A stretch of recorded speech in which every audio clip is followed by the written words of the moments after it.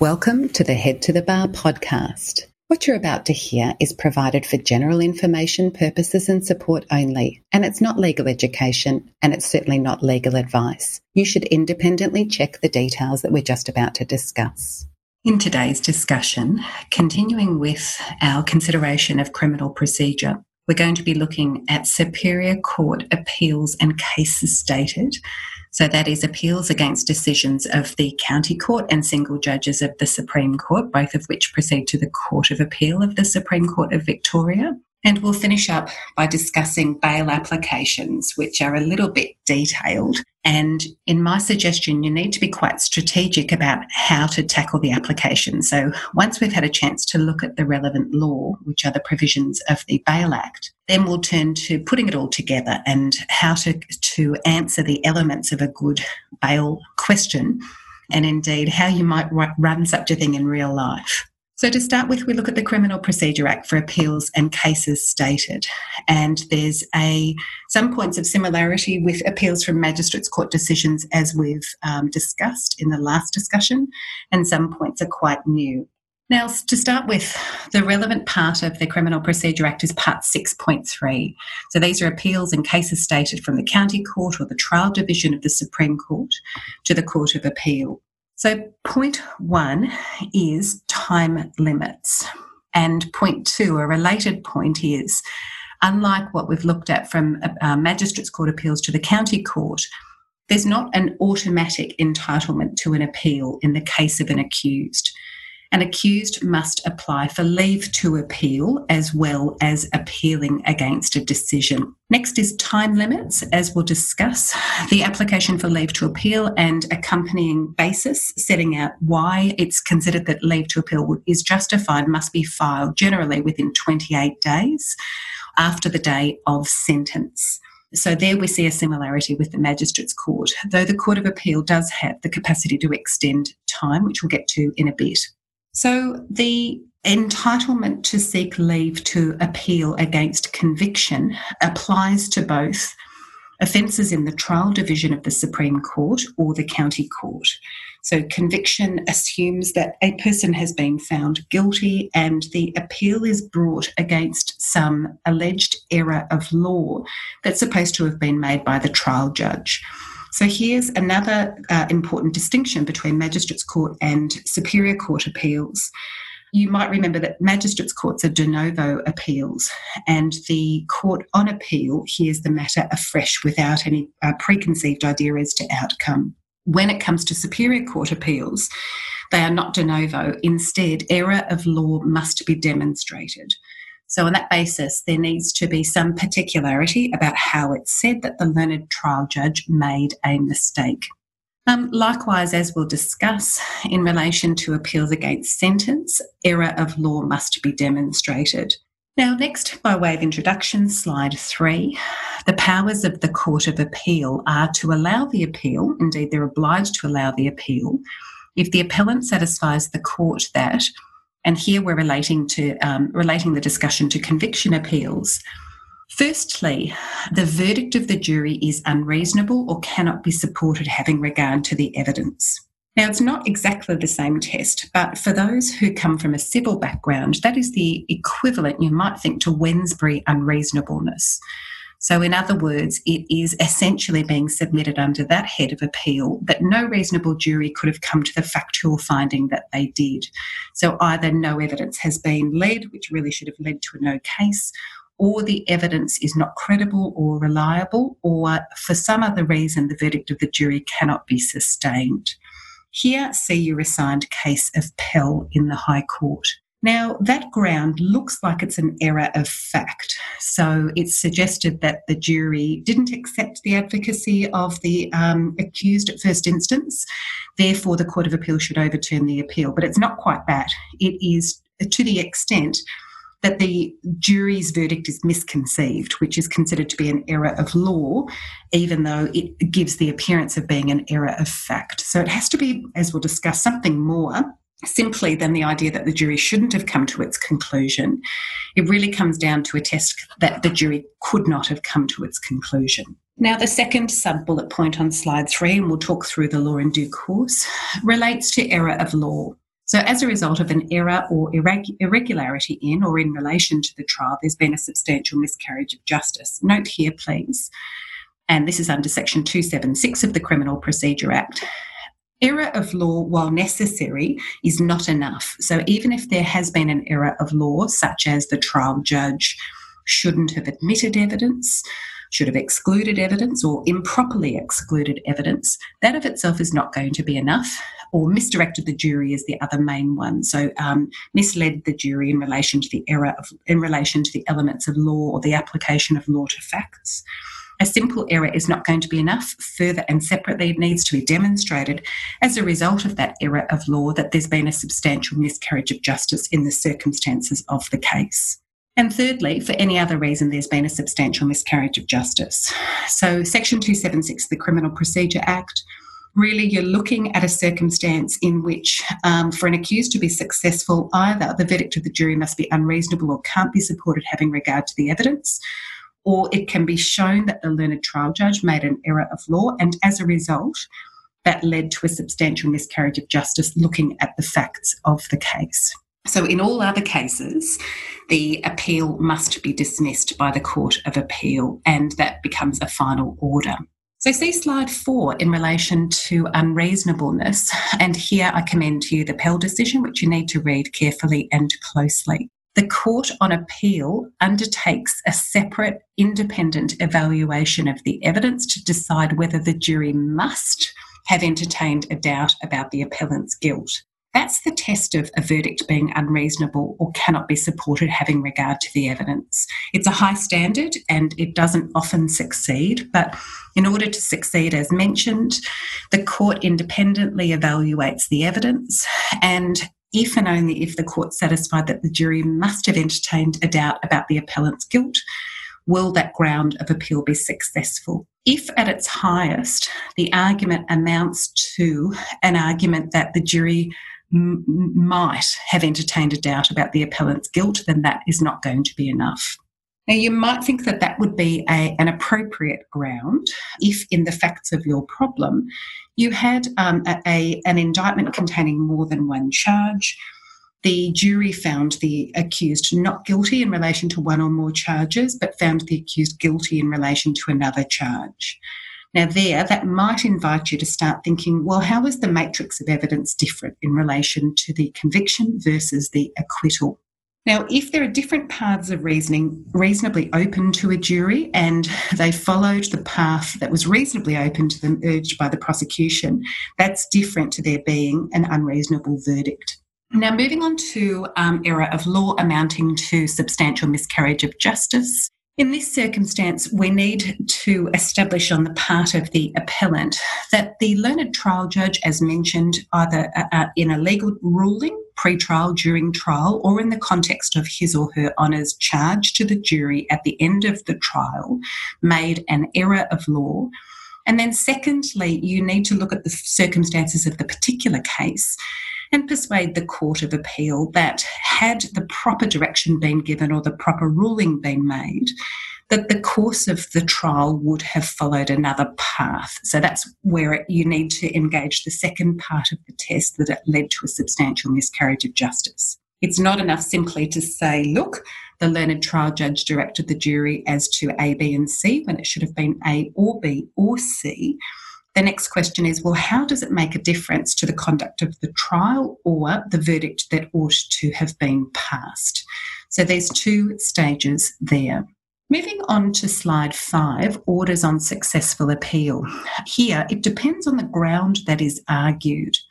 So the Court of Appeal does have broad powers, so it can allow the appeal and order a new trial for the offence charged or some other offence. It could enter a judgment of acquittal for the offence charged, or it could enter a judgment of conviction of some other offence that the jury must have been satisfied that the accused committed. And of course, there's a finding of not guilty by reason of mental impairment, which we'll leave to one side for the purpose of the next discussion. Now, you might think that if an appellant is successful in arguing that there's been an error of law and successful in arguing that that resulted in a substantial miscarriage of justice, then the next question is, what remedy ought follow? the submission might usually be made that should result in a new trial. So that's point one. Point two is if there's been an error of law and a substantial miscarriage of justice results, then it could be the case that a judgment of acquittal should be entered. But that tends to be a less frequently applied verdict of the Court of Appeal or order of the Court of Appeal. Likewise, in relation to a substitution, for instance, for a lesser offence than the one charged. So it depends on the circumstances of the case, but the last part of your synthesis is considering exactly which order is sought. If the learned trial judge has misdirected the jury, then you might be submitting that a new trial ought be had so that the issue properly can be determined by a jury under proper direction. Now, that is a different outcome if you're submitting that the verdicts of the jury are unsafe or cannot be supported, unreasonable, and can't be supported having regard to the evidence. So please see the High Court case of Pell.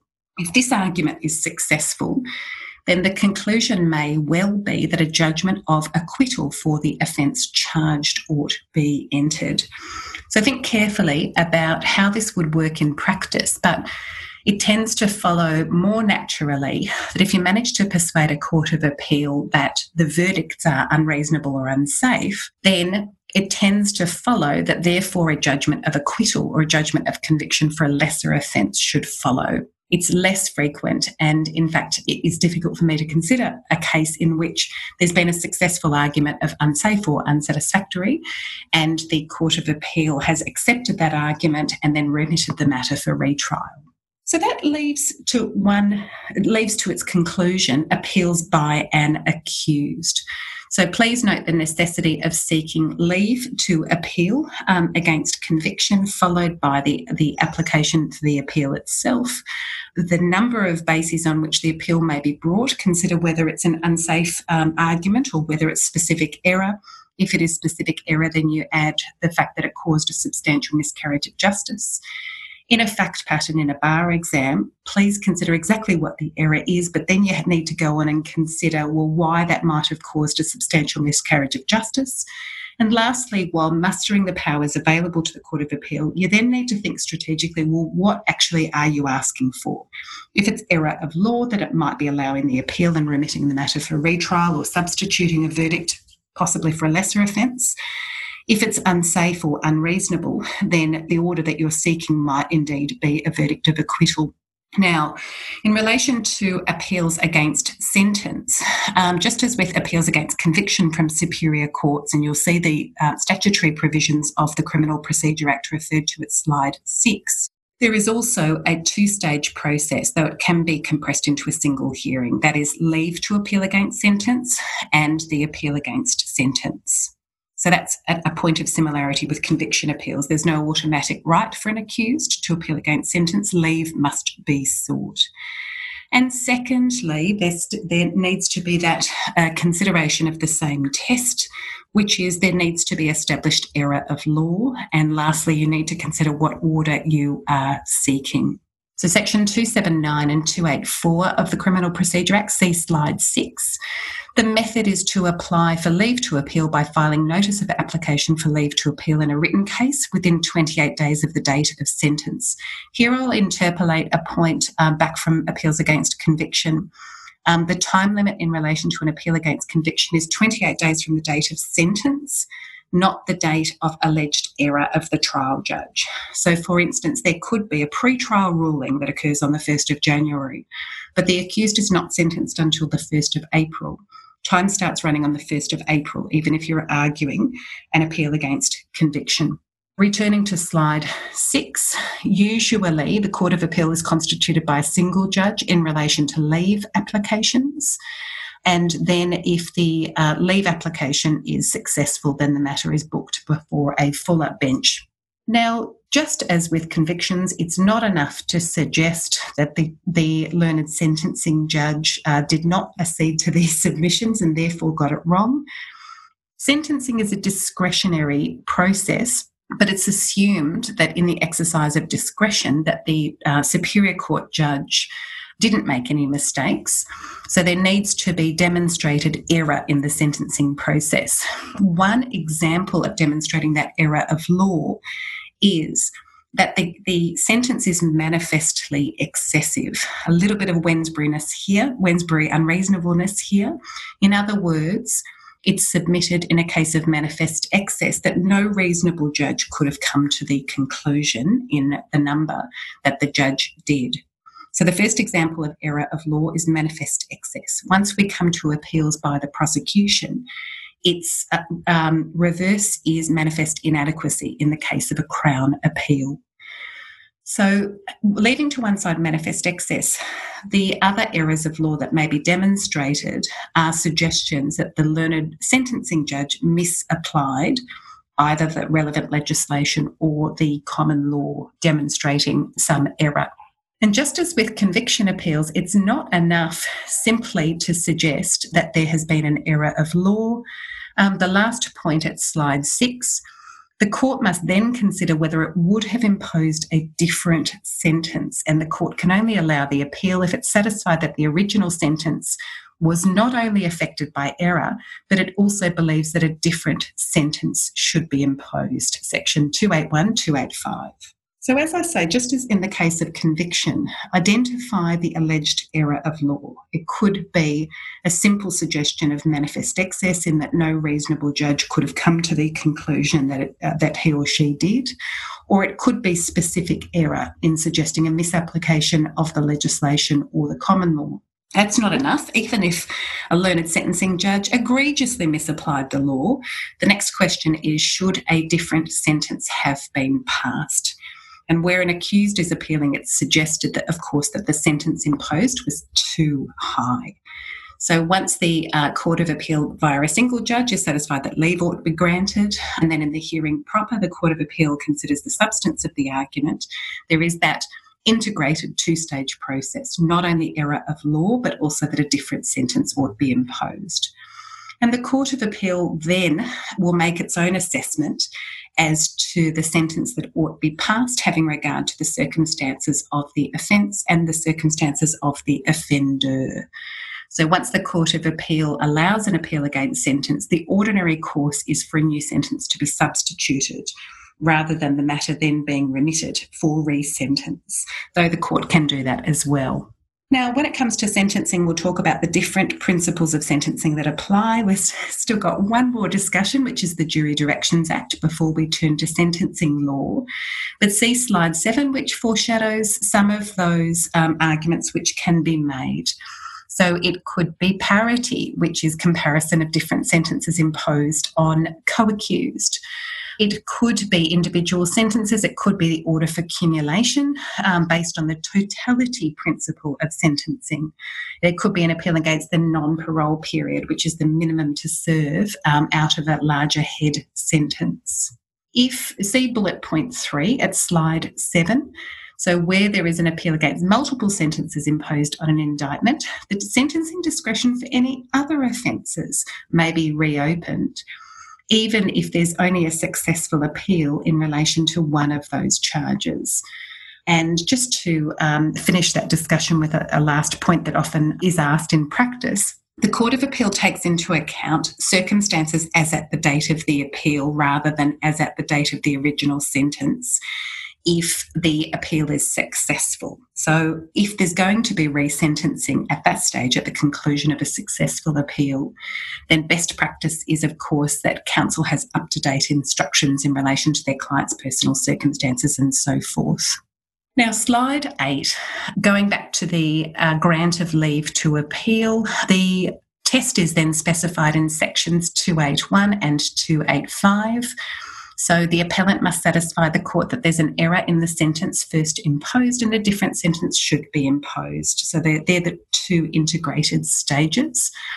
Note, lastly, that the Court of Appeal can actually increase the sentence on an appeal by an offender if there's error in relation to one sentence and a different sentence should be imposed, but there is a procedural precondition to give the appellant a warning that they face the risk of an increased sentence.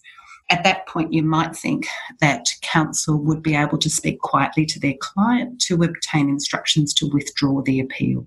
And remedies and orders made, slide 9. So that recaps what I was discussing about orders made following a successful appeal. Set aside the sentence imposed and either impose the sentence it considers appropriate or remit the matter to the originating court. Now, moving on to slide 10 and appeals to the Court of Appeal against sentence of imprisonment. Note here that we're dealing with the last residual entitlement to appeal, where a person has appealed from the Magistrates' Court to the County or Supreme Court, and there a sentence of imprisonment has been substituted on appeal. So slide 10 would be a most obscure point of law if to be examined. Whilst you can infer that there's going to be a question that relates to some aspect of appeal, whether it's either an appeal from the Magistrates' Court to the County Court, an appeal from a Superior Court to a Court of Appeal. It could be a case stated, it could be an interlocutory appeal. A further appeal does not tend to be assessed. Now, slide 11 relates to the Crown right of appeal against sentence.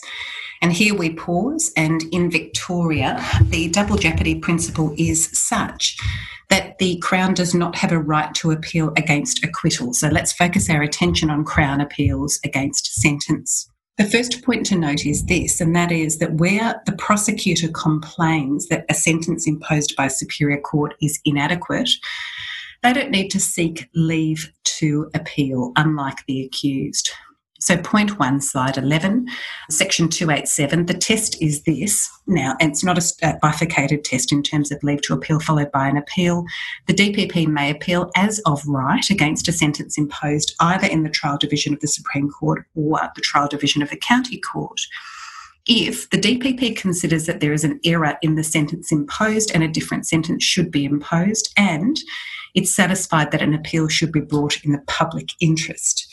So there are 2 points. Firstly, it needs to be contended that there is error of law, but just as in the case of appeals against sentence by the accused, one of those particular errors of law might be manifest inadequacy. That is, no reasonable judge could have come to the conclusion that the learned sentencing judge did. It was an entirely inadequate sentence in all of the circumstances, or some specific error has been made, and one of those suggests that a different sentence should be imposed, but also the DPP is under an obligation to satisfy herself that an appeal should be brought in the public interest.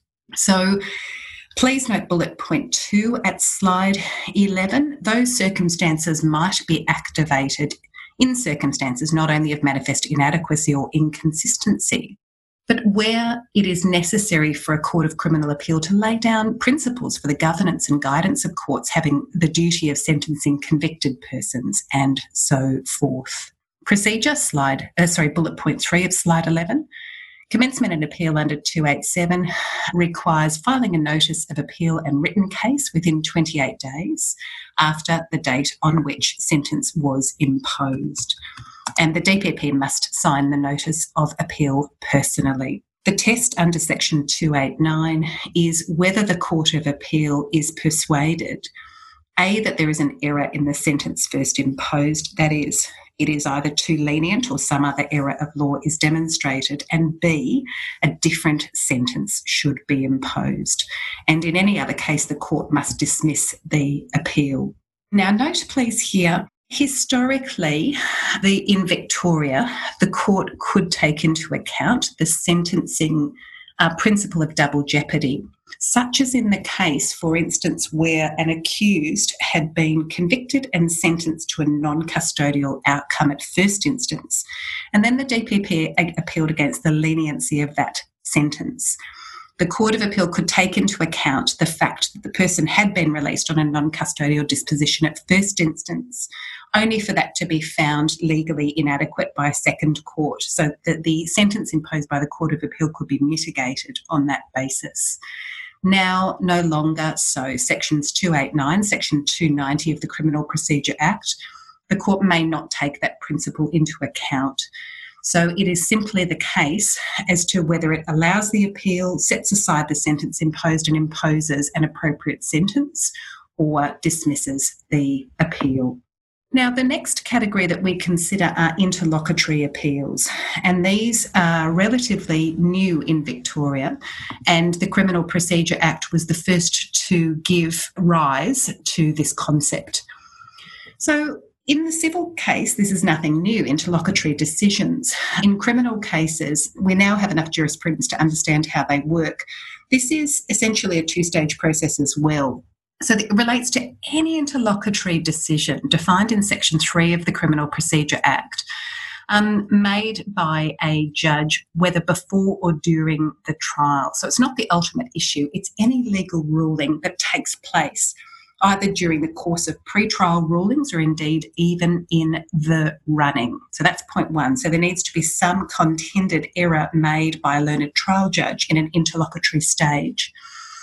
And secondly, there is a requirement of certification. So that is, as per slide 13, a party can only seek leave to appeal if the judge who made the interlocutory decision certifies.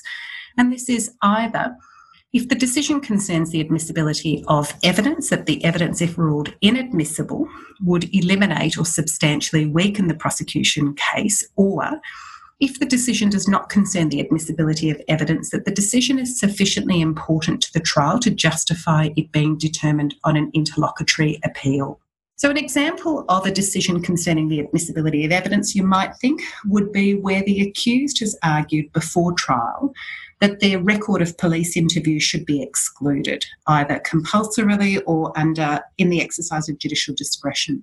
The trial judge rules that it's in, and it's suggested, well, firstly, it's sufficiently important to the accused case, but secondly, if that's wrong and the evidence ought to have been excluded, it might eliminate or substantially weaken the prosecution case. So that's an example under that first limb. An example under the second limb where the decision does not concern the admissibility of evidence might be a case in which the accused pre-trial has sought maybe a permanent stay of the charges, arguing that it would be unfair to continue. And the learned trial judge has disagreed and refused to order a stay. Now, if the learned trial judge has made an error in relation to that decision, then it might be that the court considers that the decision's of sufficient importance to the trial to justify it being reviewed on an interlocutory appeal. If the trial judge has it wrong, then the trial ought to be stayed. So under Section 2953, then the primary judge who made the decision then needs to certify that there is a live issue for determination under one or the other of those headings. And then note, please, the second bullet point from the bottom, the judge also needs to consider whether their own interlocutory decision is attended by sufficient doubt to warrant an appeal. So, for instance, if the judge who refused the order pre-trial, if that's the subject of the order, then goes on to consider, and my decision's not that attended by doubt that we need to go through this process, they may refuse to certify. So if the court has certified the decision, then the process is activated. Then there's a decision for the Court of Appeal to make, which is the Court of Appeal can only grant leave to bring an interlocutory appeal if it's satisfied it's in the interests of justice to do so, having regard to the matters outlined at slide 14, which come from Section 297 of the Criminal Procedure Act. There is a reluctance to determine matters on interlocutory appeals if the trial is in the running.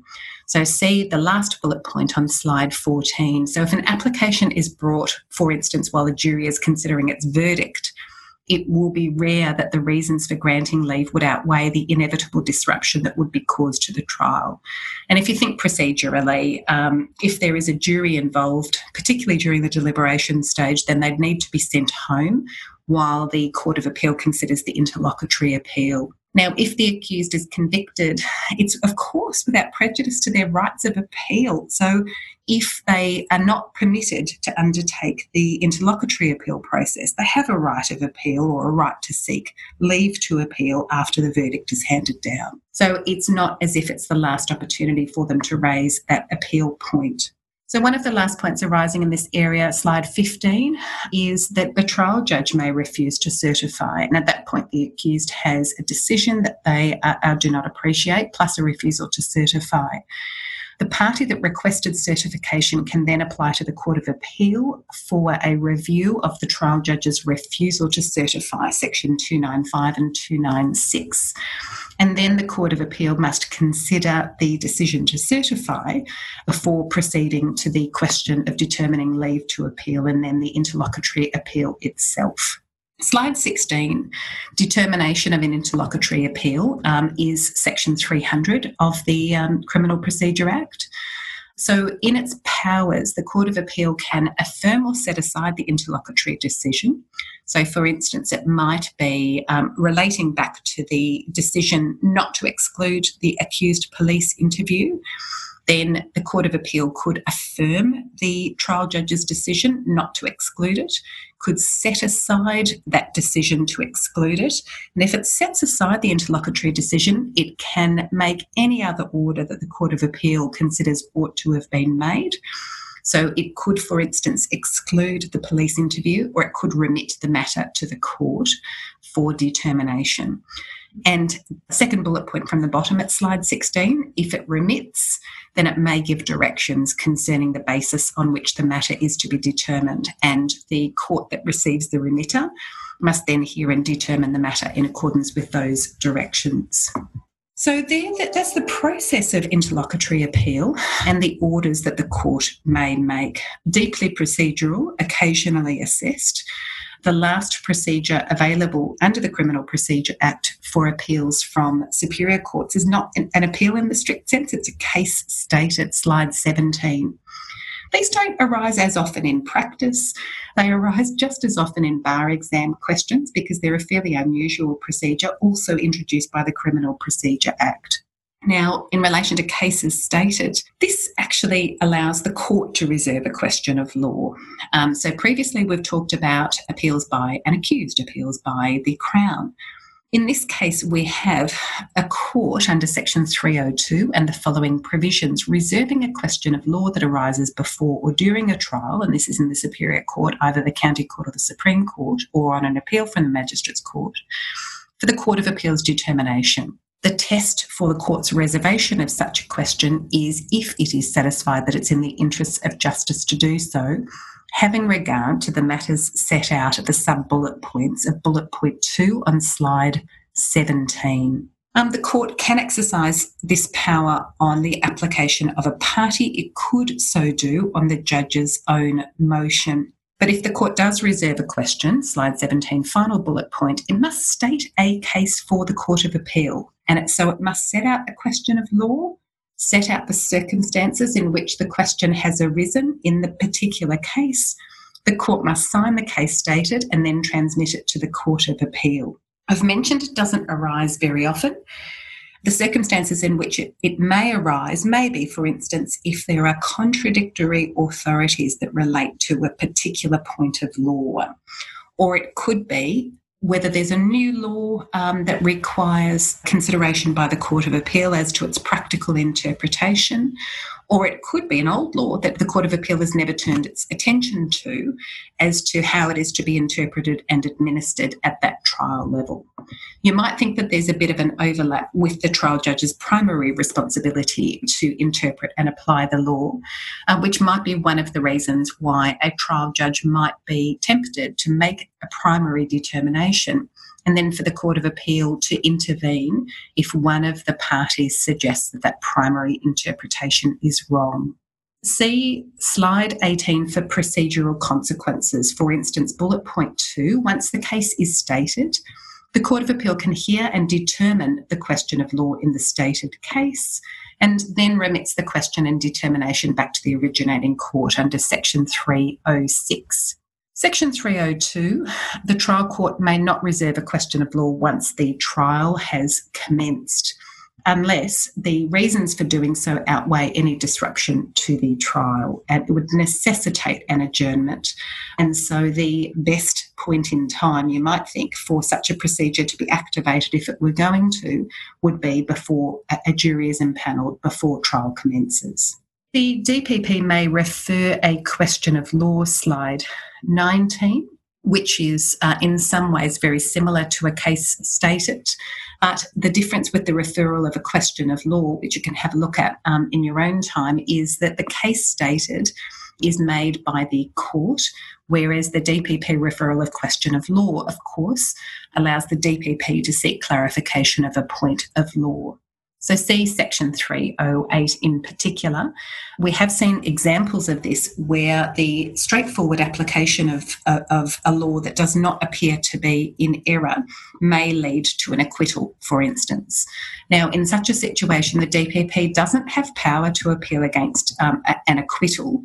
So in those circumstances, the DPP might refer the question of law to avoid the same process happening in the future, to the same end, which is argued to be unsatisfactory.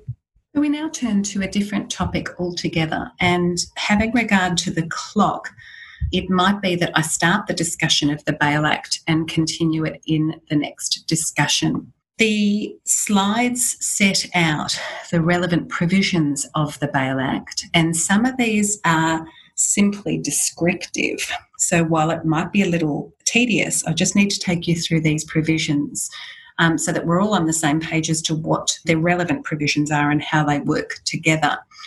In the next point of the discussion, they need to be synthesised. So the reason why we're going through it in such close detail as to identification is to make sure that the synthesis process runs really seamlessly. So as I've mentioned at slide 20, we start with understanding the way that the Bail Act is structured, and we end by working out a narrative structure for answering questions relating to bail and bail hearings, and of course in real life knowing how to run a bail application. So the way that the Bail Act works is by setting out in a reasonably organised but sometimes a little non-linear way the relevant matters that need to be taken into account in a particular bail application. So my suggestion as to where to begin is to start with circumstances where the accused personal circumstances fall into special categories. So where you come to look at the circumstances of an exam problem or in real life, one of the questions you'd ask yourself or your client early on is to start with whether they're a vulnerable adult under 3AA of the Bail Act. So is the adult client 18 years or more, and do they have a cognitive, physical or mental health impairment that causes them to have difficulty in understanding their rights, making a decision, or communicating a decision? So that's point one. If in the facts of your exam problem, your virtual client is a vulnerable adult, then that needs to be noted early on. Then point two, and in that same vein, is your client in an exam problem or in real life an Aboriginal person? If so, Section 3A of the Bail Act requires that to be given special consideration as well. And in relation to a child, if you were examined in the Children's Court procedure, then all sorts of other matters arise. But let's assume it's Magistrates Court, County Court, Supreme Court. Then the fact that your client is a child is also of special significance. In all other cases, and even in those cases, Section 3AAA obliges the bail decision maker to take into account the surrounding circumstances, and they do so, obviously, with careful assistance from counsel as to those circumstances. So the responsibility shifts then to the exam answerer or counsel to address all relevant surrounding circumstances. 3AAA provides a non-exhaustive list, which is a very long one, as to the types of matters that must be taken into account. Some relate to the alleged offending, slide 22, such as the nature and seriousness of the alleged offending, including whether it's a serious example of the offence, the strength of the prosecution case, the view of the alleged victim of the offending, if the accused were to be granted bail, the amount of bail or conditions of bail, length of time the accused is likely to spend in custody if bail is refused, and likely sentence to be imposed if the accused is found guilty of the offence with which the accused is charged. So the way that they are tackled in an application is to note those surrounding circumstances. In real life, as you may know, some of those surrounding circumstances are known and some are unknown. So it might be that the strength of the prosecution case is untested. it might be that practitioners can give their best estimate as to delay and the amount of time it's going to take before a case is brought on, as against the calculus of what sentence they might be sentenced to if they were found guilty for an offence. So counsel's role is to distill those factors as best they can in the circumstances as known at the time of the application. Slide 23, we then move to other surrounding circumstances that must be taken into account relating to the circumstances of the accused. And these include, and they're not exhaustive, the accused criminal history, the extent to which they have complied with conditions of any earlier grants of bail, at the time of the alleged offending, whether they were on bail for another offence, on summons, on parole, or on a community corrections order, and whether there's a family violence intervention order. And also the accused personal circumstances. So here we bring in the elements that I've talked to from the outset, 3AA and 3A and 3B. So their personal circumstances, their vulnerability, associations, home environment and background. Their health, whether they're well, whether they're in ill health, whether they have a cognitive impairment, an intellectual disability or a mental illness, and the availability of treatment or bail support services. Now, I'll discuss the relevant tests under the Bail Act and then we'll break before the next discussion because this is very detailed and reasonably gritty.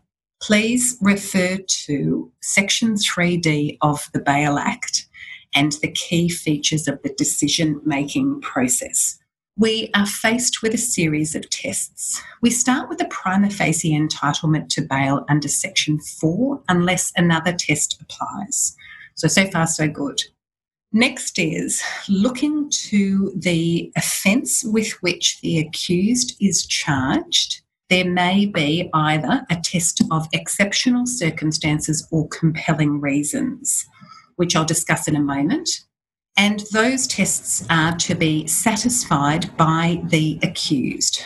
So if, for instance, the offence with which the accused is charged or the circumstances in which that offence is charged lead to a conclusion that there's an exceptional circumstances test or a compelling reasons test, the accused must show the bail decision maker of either those exceptional circumstances or compelling reasons.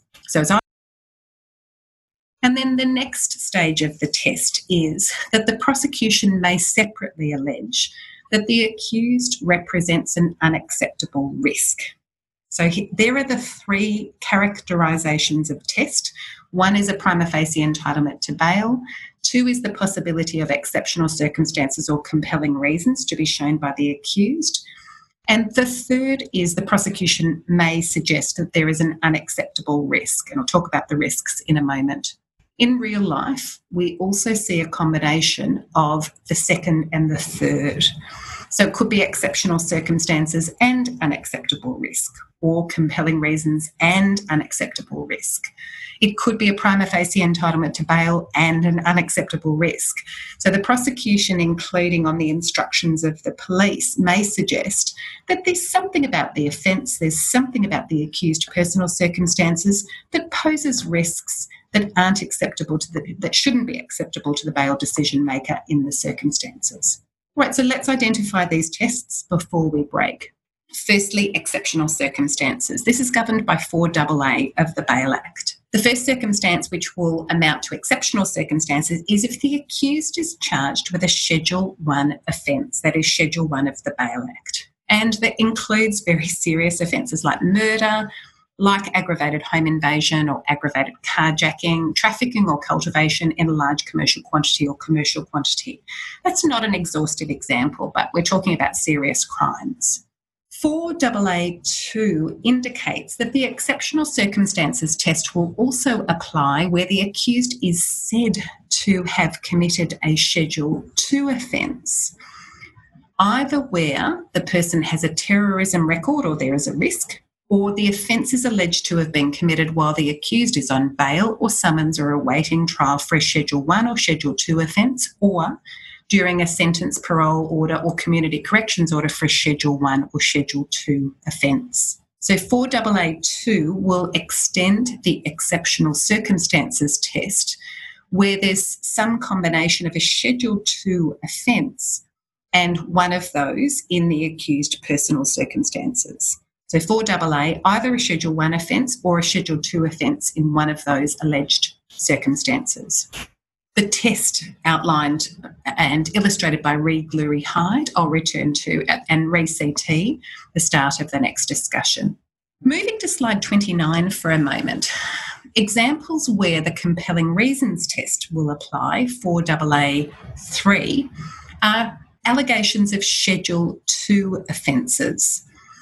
So look to Schedule 2 and you'll see where the compelling reasons test applies instead of the exceptional circumstances test, such as an indictable offence alleged to have been committed while the accused is on bail or summons or awaiting trial for another indictable offence, or during a CCO or parole order, or manslaughter, or another serious homicide falling short of murder. Or it could be intentionally causing serious injury, or it could be recklessly causing serious injury in circumstances of gross violence, or rape, sexual penetration of a child, and other serious sexual offences. So the compelling reasons test relates to Schedule 2 offences. And lastly, the unacceptable risk test, see Section 4D of the Bail Act. So this is further and separately to the exceptional circumstances or compelling reasons test. The prosecutor bears the onus, if it is argued that there is an unacceptable risk, of demonstrating that there's an unacceptable risk having regard to the surrounding circumstances. This is slide 32, 4D of the Bail Act, and the extent to which any risk may be mitigated by suitable conditions of bail. So though we are mid-topic, we're going to take a break at this stage. We've managed to finish all of the relevant appeals and variants, and we've introduced the Bail Act, that is the relevant vulnerable applicant provisions surrounding circumstances and the test which may apply in the circumstances of the particular case. At the start of the next discussion, we'll go back into the details of each of those Bail Act tests and finish up by summarising how a bail application is made in the circumstances of a particular case, and we'll then turn our attention to the accessible provisions of the Jury Directions Act. Thank you for listening to the Head to the Bar podcast. For outlines, links to resources and other downloads, please refer to the show notes.